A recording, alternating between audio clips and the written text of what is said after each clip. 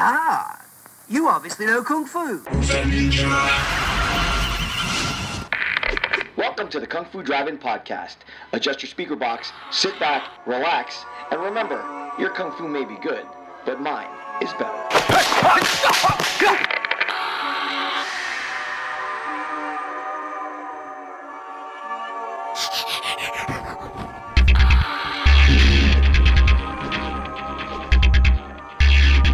Created live on Fireside.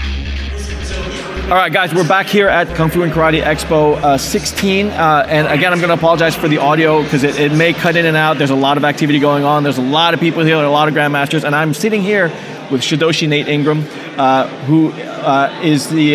so what's your position with Deadly Art of Survival? I'm the CEO. CEO. Of Deadly Art of Survival. CEO and creator of Deadly Art of Survival magazine, which bills itself as a magazine that focuses on martial arts for people that don't get the accolades and recognition that they really should deserve. And tell me a little bit about that, because we went into it a little bit. Okay, well, the magazine, it started out as a small project of me wanting to pay homage to a lot of guys that grew up like me in the city, that were teaching for free and for little or no money at all, and were giving back to the community, teaching the kids respect, teaching them honor, teaching them about good health. And a lot of us were fighting, competing, and not getting any attention. And it wasn't so much about me, the idea of the magazine. It was more about my friends that I felt that were even better than I was, but you never heard about them. You never had a chance to read about them because no magazine would accept them in. Right? So I felt that I wanted to start a magazine wherein their legacies can be preserved. They can tell their children, listen, anything you need to know about my martial arts background, your friends need to know, I'll let you read the magazine. Yeah. You don't have to buy it, I'll let you read it. And this preserves their legacy. Yeah. So it was just a small idea, which turned out to be, now we're the #1 selling magazine on Amazon. That's awesome. Worldwide. And legacy is important in the martial arts. It goes through all of the aspects of martial arts. It's a very important thing. You pass down what you've learned, and you develop and train. And on that note, what is your background with martial arts? I'm originally a Shotokan stylist. Okay. I started in Shotokan in 1968. I studied under Angel Crespo in Japanese Shotokan, and then at the same time, because we didn't have cable TV and video games and all that stuff, most of us trained really hard back then. It was very rare you ever seen an out-of-shape martial artist. Right. So I trained in Shotokan and Goju, Japanese Goju, simultaneously, as well as I studied several Kung Fu styles too. I studied Northern Praying Mantis, I studied White Crane. So I started my journey early, but with a traditional base, and then I did traditional Shotokan for years. Goju, I got to a Sandan, which is a 3rd degree. I got to a Godan in Shotokan, and then after that, I just put the styles together, man, and just, did my own thing. Cool. Mm-hmm. We're at the Kung Fu and Karate Expo, and one of the things that I always am interested in hearing from the attendees here, what do you think is the state of martial arts today? You mentioned it a little bit. You said, back then you guys trained really hard. It might be a little bit different nowadays. How has it changed for you? A lot of it changed because, in my opinion, this is my opinion. Absolutely, yeah. I just believe that the instructors had to become softer because it's hard to retain students, and because of, like I said before, cable TV, video games, cell phones, it's hard to grab a child's attention. So when we used to train 2-3 hours a day, the kids nowadays, if you get them for 45 minutes, that is hard enough. Yeah. You understand? And they don't have the drive that we have because they have so many other options. So I think it's not fair to say that these kids are not better than us, that we're better than them, or we train harder. I just think that it has gotten watered down a lot because of due to the circumstances surrounding the kids nowadays. So what then can the industry do to kind of level it back up, or is it too far gone now? I think it's a little far gone. I think that the approach of a lot of instructors has got to be different. I think instead of talking so much in their classes, they got to lead by example. For example, when I train, even to this day, I train with my students. Mm-hmm. I showed them how hard I train. I show them my work ethics, and that goes over to them. Sure. They see how motivated I am. They see how hard I want to train. They say, "Oh, I want to be like Shidoshi. I want to train like him." And a lot of my students, they developed that habit like I did. And it's called leading by example. Of course. And I think that's all on the instructor. If he leads by example, I think there can be a change. But if you allow your students to just sit there and listen to you all day and you're walking around with your belly surpass your shoes, you're not being a good example. Sure. And a student say, well, my instructor, he's telling me I should be disciplined and all this, but look at him. Right. And this doesn't motivate them. So I think it's a combination of things, but I think the main thing is I think the instructors have got to start leading by example, stop the foolishness, stop talking, and walk the walk. Yeah, that makes sense. Now, my show, the Kung Fu Driving Podcast, focuses a lot on action films, TV, martial arts in those particular bits of entertainment. And you were talking about how that entertainment is one of the things that is, kind of keeping kids busy these days. Yes.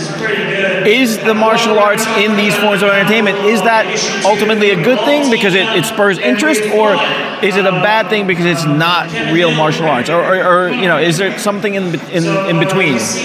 I would be lying if I say that martial arts movies are a bad thing, because just about all of us started. Sure. I was before Bruce Lee era, before his movies came out, but he influenced a lot of us, a lot of martial artists. Even I was already a black belt when Enter the Dragon came out. I had just got my black belt that June, and he died that July. Right. So I think that I think it's a good thing. Martial arts movies, entertaining, and you have a lot of good martial arts, quality martial artists that's doing martial arts, like Mike Jai White, fantastic guy, Wesley Snipes. Yep. What's the other guy? Brad. I forget the gentleman's name. Really good. I was watching this movie the other day, but his name eludes me right now. However, getting back to the point, I think it can be a good and a bad thing. Sure. I think that if you make a poor movie wherein it's all about you and you're killing and you're cursing and you're acting a fool, I don't go in for those movies. But I do like movies, martial arts movies with good storylines. Yeah. And they're saying good things and they're watching what's coming out of their mouths. I think there's nothing wrong with that. You've done some acting yourself? Yes, I have. Can you tell me about some of the films you've done? Yes, I did about maybe 5 or 6 films, but I turned down quite a few because that's not the direction I want to go. So I turned down more than what I did. Maybe 5. I did American Born Chinese with Don Micaiah Wilson. Yep. I did Revenge of the Black Ninja with Ty Mok from The Last Dragon. Cool. I also did with Sugar Cross well, actually, I auditioned, but it's okay. I auditioned for that movie, but I didn't. But I did also The Tongs in Chinatown. It was about martial arts gangs. Not martial arts gangs, but gang members in the 1970s. I was a member of the Ghost Shadows back in the 1970s. Okay. And it was a takeoff from that. So I was in several movies. Cool. What then is the primary focus of the Deadly Art of Survival? The primary focus of the Deadly Art of Survival is to preserve the legacies of the martial artists in the inner city that's not getting their just due. Okay. There's so many martial artists I know that I came up with that has won thousands of and I mean literally thousands of tournaments since the 1970s. You'll never see them in the magazines. You'll never hear about them because they're not marketable. They don't have the right look. A lot of guys don't care. But my thing is, if you put so much hard work into your craft, why wouldn't you want people to know who you are? Yeah. And for those who want people to know who they are, and those that don't have the opportunities because other magazines will not put them in, this is the magazine for you. Cool. Mm-hmm. Awesome. So then tell the audience where they can find the magazine and all the contact info so that we can get that. Yes, you can get the Deadly Art of Survival magazine on Amazon. We're the #1 martial arts magazine right now worldwide. We have a lot of followers. We're up to our 6th edition, which features Wesley Snipes, and we have our 7th edition coming out in July. And we can't tell you who's on the cover, but we have our Kung Fu edition coming out in September. All Kung Fu. We just had our All Kung Fu edition that came out in April, and it was a big hit.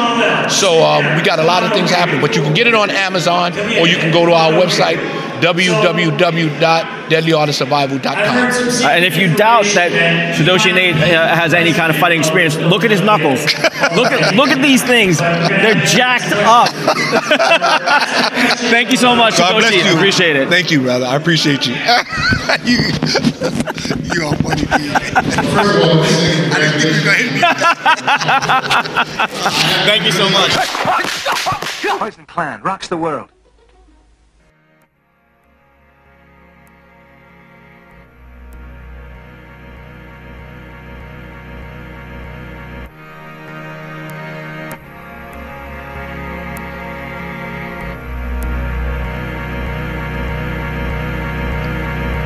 Walking to the tea house, ready for some action. Drink a little wine, we're getting drunk and then we're fighting. Ha! This time it's war.